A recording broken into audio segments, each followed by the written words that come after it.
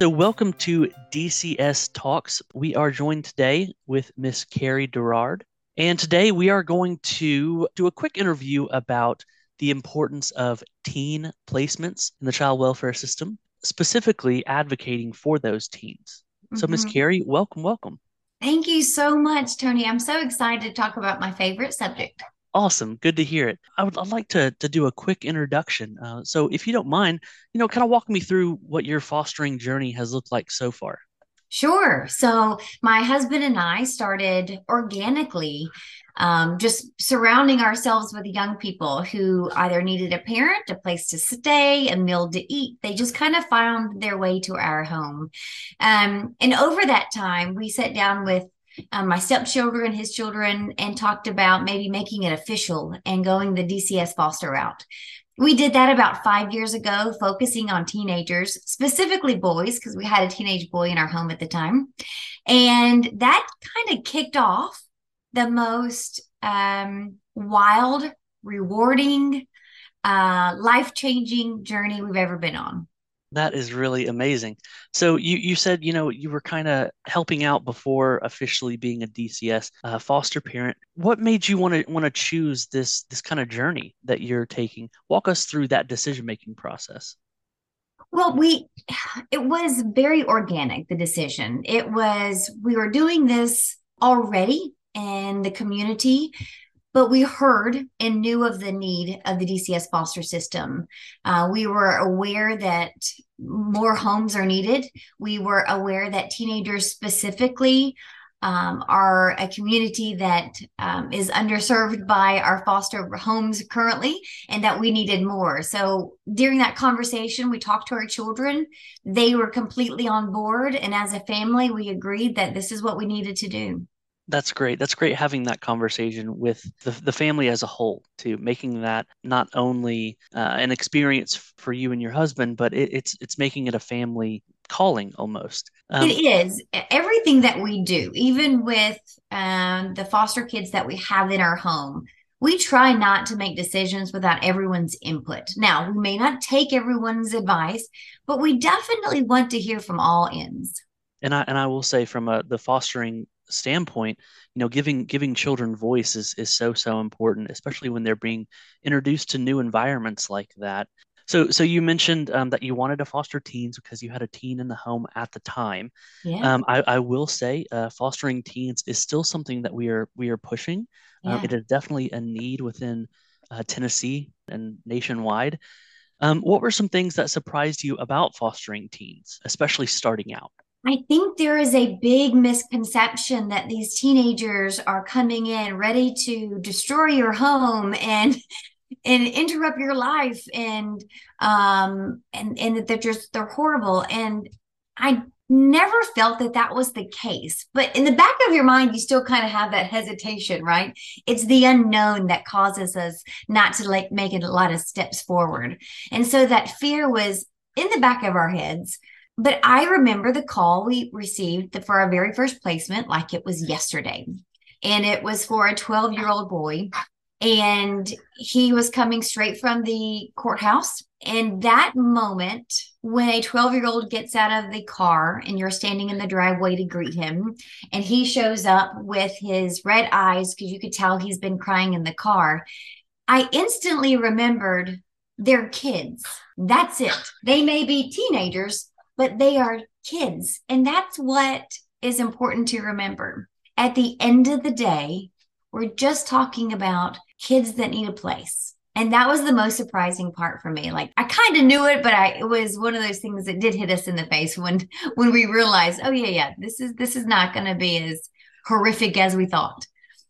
Yeah, I really appreciate that. I really like that mindset of these are still children. Whenever we go through the fostering training program, we talk about the importance of every day making connections because with reunification, the age that you're also caring for, teenagers and up, you really have a short amount of time to do a big amount of work. So, how did you make those important connections with children, teenagers included? Because I'm thinking really from day one, you kind of have to hit the ground running Yeah. with that shorter amount of time. So how did you make important connections with children? So the very first thing that I try to do is actually call them with the social worker support and call them on the way when they're in the car or before they even get in the car. If I know they're coming to my house, and introduce myself, let them hear my voice, let them hear that I'm excited to meet them, even though it may not be under the best circumstances. I'll ask them about their favorite meal and I'll try to have that meal prepared. We have a system where we write notes and put them on their bed the very first night. And it's kind of like a welcome. You're safe. You're wanted here. We're excited you're here. We ask about what do they like to do? What kind of movies? Are they Marvel comic fans? Are they, I forget the other one because we're Marvel comics, so I can't even remember the other one. But what are they like sports? So that we try the first few days to make it all about them in the way that makes them feel comfortable. So even if it's food that we don't normally eat, we're going to eat it. Even if it's a movie that we would have no idea or no interest in, we're going to suck it up and we're going to watch this movie about some anime that I have no idea what it's about, because I want them to understand that we're willing to meet them where they are. So they are more likely then to come into the home and kind of acclimate to our rules and our everyday life. It makes it a little easier when you meet them in the middle. With most examples of children in the child welfare system, we see neglect as it plays a big Mm-hmm. role in the reason that they're in child welfare. So just being able to see the little things that you're doing, putting notes on the beds, just showing them that you're there, you're watching for better or for worse, you are present in their lives, and then on top of that, giving them voice, giving them choices, and oftentimes it's things like that that are going to make more of a connection than anything. Just being able to show the kiddo that, hey, you're human and we're living in this home together. And so, how can we make it comfortable for everybody? From the examples that you've already shared, you're really making children feel at home. Think about it. When you go to visit someone's house, what would you like to feel? What would you like to experience? And it's no different than having this teenager walk into your home. Like the people that you go visit, they want to make sure you have a good time and they want to make sure that you feel loved and cared for. It's the exact same. Yeah, I really like that. Especially, starting off day one, you're already making little goals to achieve, and those Mhm. really snowball into the bigger connections there. Yes. Um, I will admit I did a little bit of digging and some research. I do know that some of the children that you have fostered, you now have adopted. Yeah. So was adoption something you always wanted, or if not, what changed your mind? No, it was not always on our mind. We did say when we started this process that if a teenager came into our home that really meshed well with the family, that we would be open to that adoption process.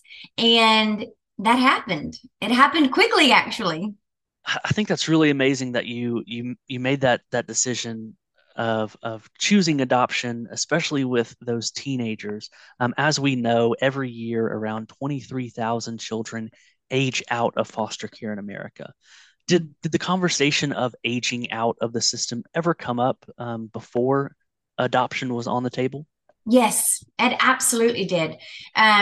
We looked at our own children who went off to college, and we thought, oh my goodness, they have a support system to call if they don't know how to do something. But the kids that are aging out essentially do not have that support system. And so I look at my own kids. Would I trust them to be able to handle themselves at 19, at 18, at 20 on their own? And the answer is a big fat no, because they're still kids. That frontal lobe still isn't completely done growing or doing what it needs to do. And so when they age out, my biggest fear in general is that a child ages out and then sees nothing in their future except their past. And when that happens, we as a community, we as a society just failed that child, because if we do not give them a future to look forward to, let's not be surprised if they just repeat what they've learned.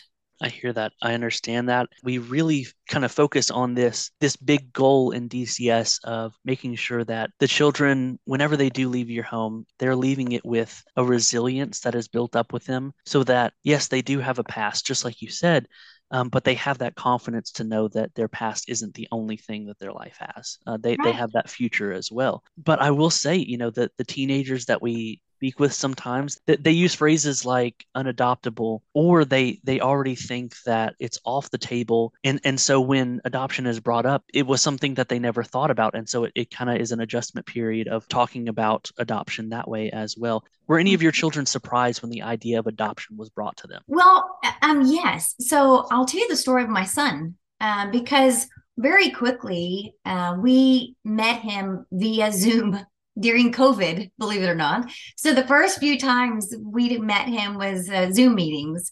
And then one day he just moved into our house. This was during COVID, so everything was very locked down. And he moved in with the intention that this was going to be his home. So there was an intention already there that we were going to be his family. As time went on and as the opportunity to adopt came open, we were about 45 days from a court date. And you could physically and emotionally see him change and go, I can't be adopted. I'm not supposed to be. And so he started having these feelings. And this was 2 years in our home. And he even started having these feelings. So I think it's very common, whether they're secure, safe, and loved in a home, or just still in that process of transitioning, there is a feeling deep down inside of them that no one has cared to this point. So why should they now? And that is the hardest part to overcome. So when we tell you we love you, we actually mean it. We're not going to give up. And that is a daily reminder to our kids, all of our kids. With the different kinds of neglect, abuse that's going on, some kiddos get the idea that they are only of value if they are serving other people. The I love yous are often followed up with I love you if you do this for me. And Correct. and we have to instill in them that there is a period at the end of that phrase. I love you, period. It's the end of the story. If you can remember maybe one specific time or one specific example of how the child did adjust to that idea of permanency, has there been a specific moment of time where you saw them fully accept the idea of permanency? I think I think my son that we adopted was the one that is most fresh because we got to see the arc of the entire experience. And while in the beginning it was kind of an understood, there was still absolutely in his heart lots of confusion. And we talk a lot about I love you unconditionally. I love you no matter what. And so every time he would test those barriers a little bit, we showed him that, look, that's probably not the smartest decision that you've ever made, but we love you. It's okay. We've had children who have outbursts or over, anything from Xbox to not doing homework. And we say, okay, probably not the best decision, but we love you. It's okay. And so it's like you have to correct and remind them right behind that of the love. It's not a transactional love. It is a constant, unconditional love. And it is very different than what they're used to. With whatever correction that you make, it has to be followed up by something that is supporting and love based. I really like that because it really goes back to the root of the word discipline, right? We are teaching. If you didn't love somebody, you wouldn't really care if they learned. So if Yes. you're a teacher to somebody, it should, really resemble the idea of a loving relationship. So I appreciate you connecting those dots for sure. My husband uses a term. He said, he always tells the kiddos, we are here to prepare and protect. We're here to prepare you for the life ahead and the life that you want to make, and also protect you from life, but also from yourself, from the decisions that you may be making that probably aren't in your best interest. So if there's any question about our intentions, we go back to, do you feel like it's a prepare and protect mode? And oftentimes they start seeing it as that, and they understand that it's not punitive. Yeah, a lot of what we're doing in foster care is we are just addressing whatever tools, whatever behaviors they are using to take care of a need. And a lot of that job is just pointing out to the kiddos what the right tool is to take care of each need. What we're doing oftentimes is we're taking two steps backwards in order to take one step forward to teach Yes. that important tool to them. Hmm. Okay, so having fully gone through adjusting to that idea of permanency with the foster child individually is important, and then we have to look at the home as a whole, Yeah. that blended home. With that blended home, did the family dynamic or the home environment change once the adoption was finalized? That's a really great question. I would say it changed mostly for Taylor because no one could take that away from him at that point. And I believe up until the papers were signed, I believe that he was still somewhere, a small part of his heart was just waiting for that shoe to drop because the process wasn't smooth for him and the process wasn't simple. And we would get close and then something would fall through.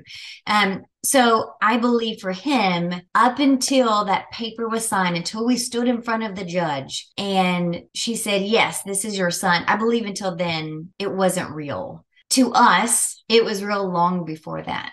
The dynamics of our house just more solidified now that everyone has the same name, but it just kind of felt more at home. There was no more what ifs.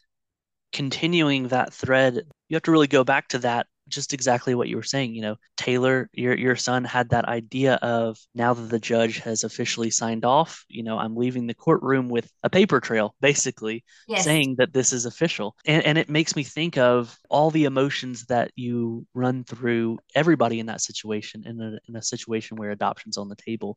Adoption is an immensely joyous occasion. But Mm-hmm. oftentimes there's still a sense of grief. Were there any challenges as it relates to the adoption process as well? Sure. And I celebrate the counselors and the therapists that they were very well versed in this area.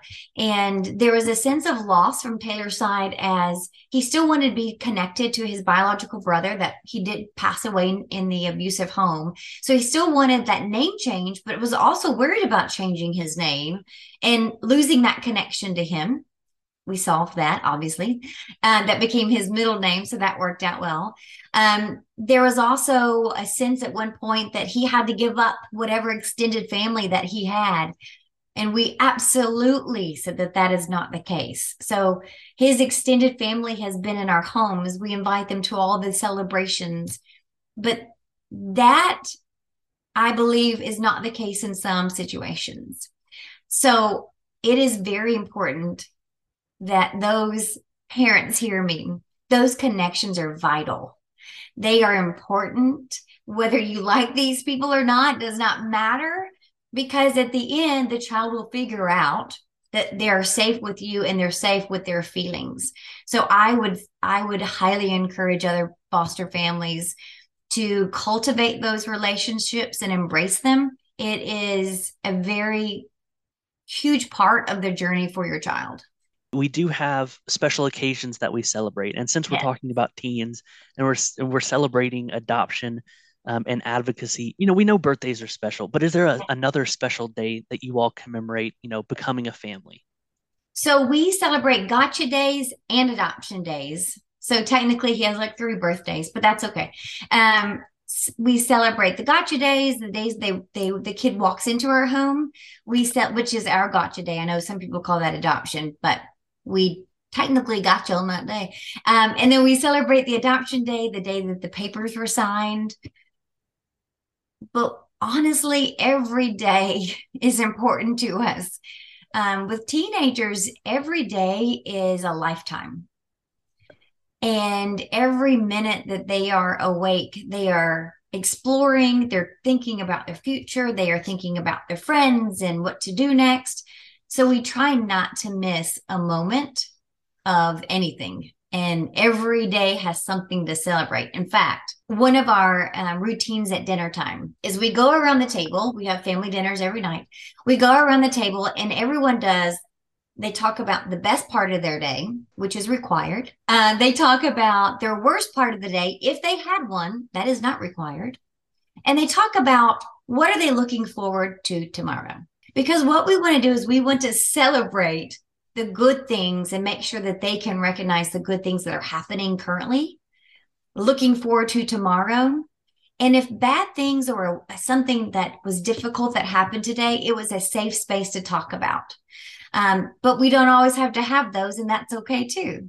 So I think that is how we celebrate each and every day with these kids. That simple dinner time activity.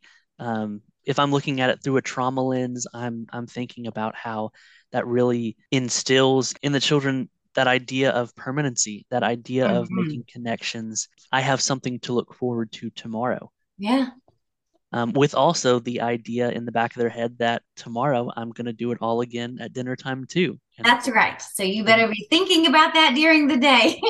It helps these kids take note of, it helps us as a parents take note of the day and reflect on the day because we can get really busy. But it takes a moment just to say, hey, look what I accomplished today. Listen to this great thing that happened.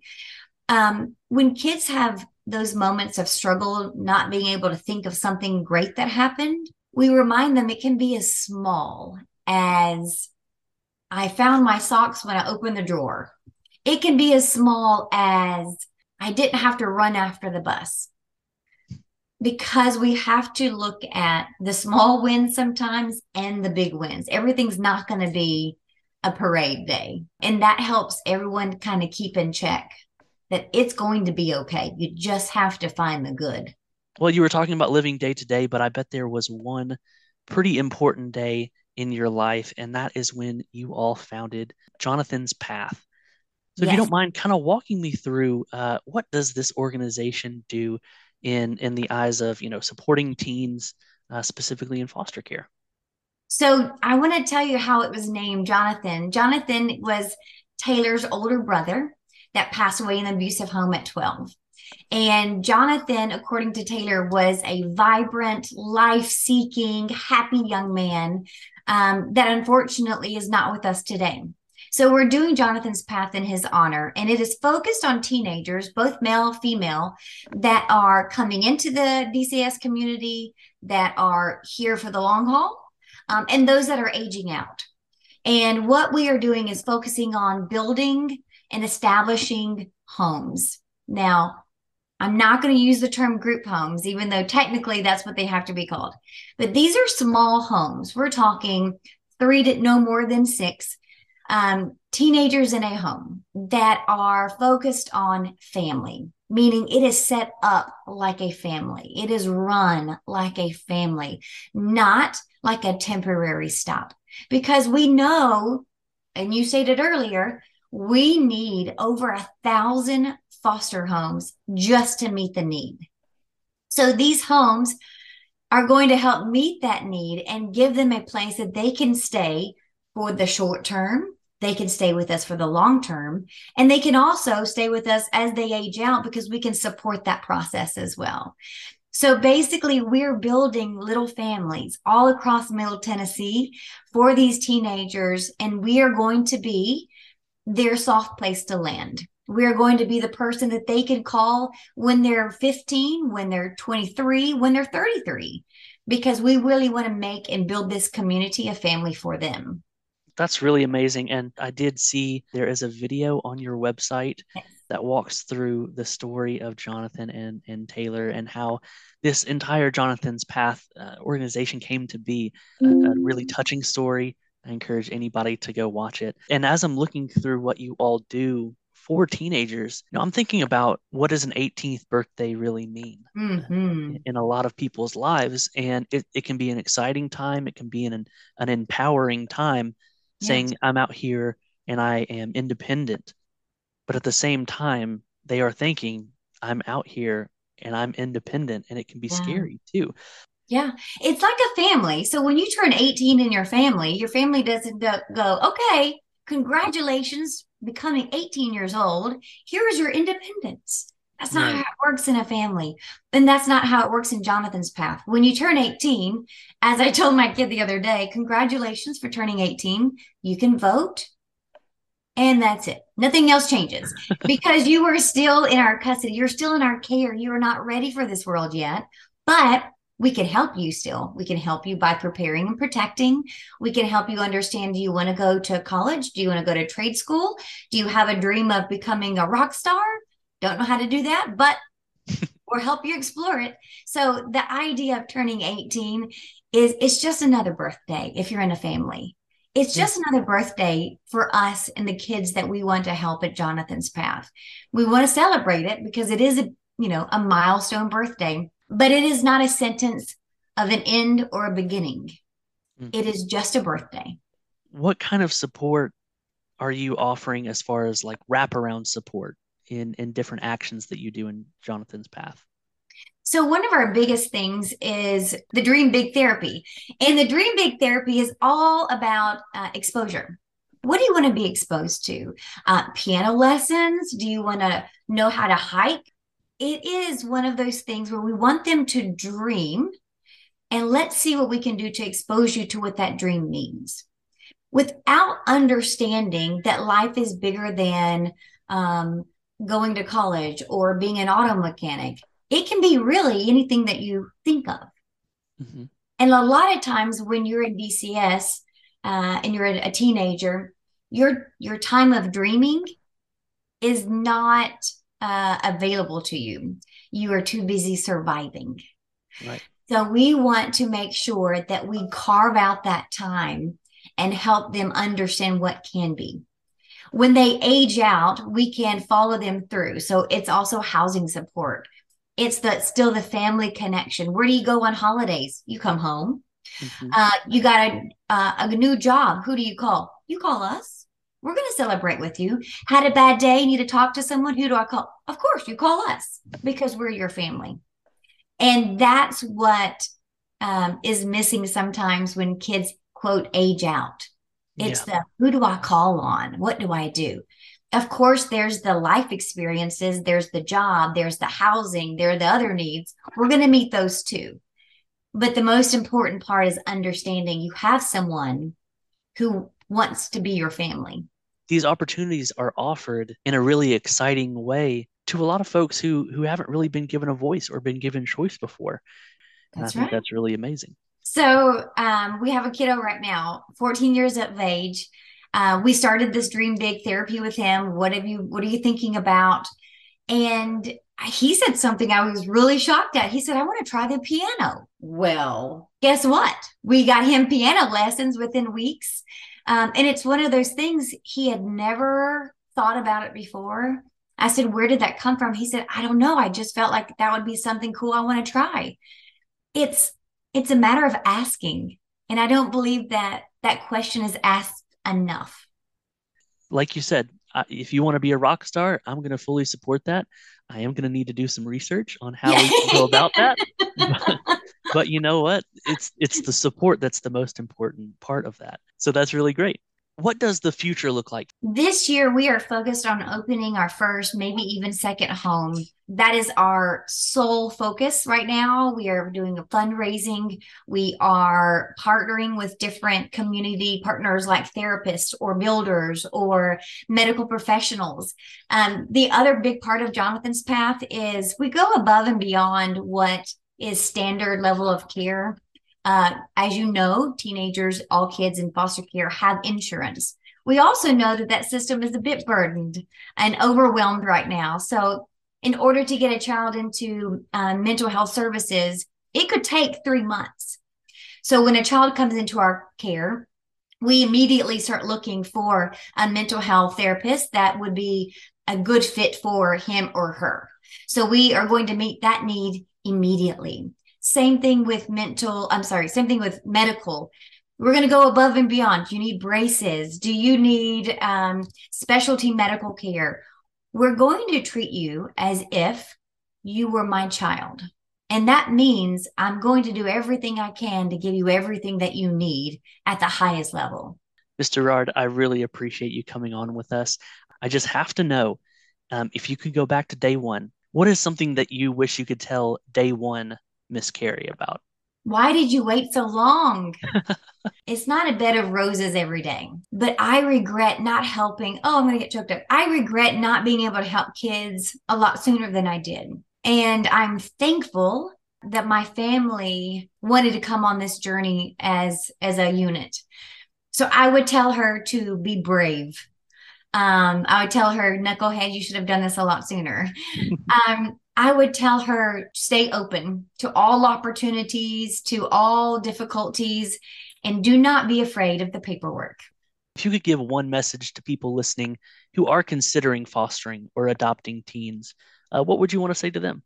I would say you don't have to have special talents. You don't have to have a big, huge house. You don't have to make $1 million wage. But what you have to have is you have to be willing to be open, to be loving, and to be understanding. And you have to have a truckload of patience. In one of the trainings, I remembered this acronym. It said Q-tip, quit taking it personal.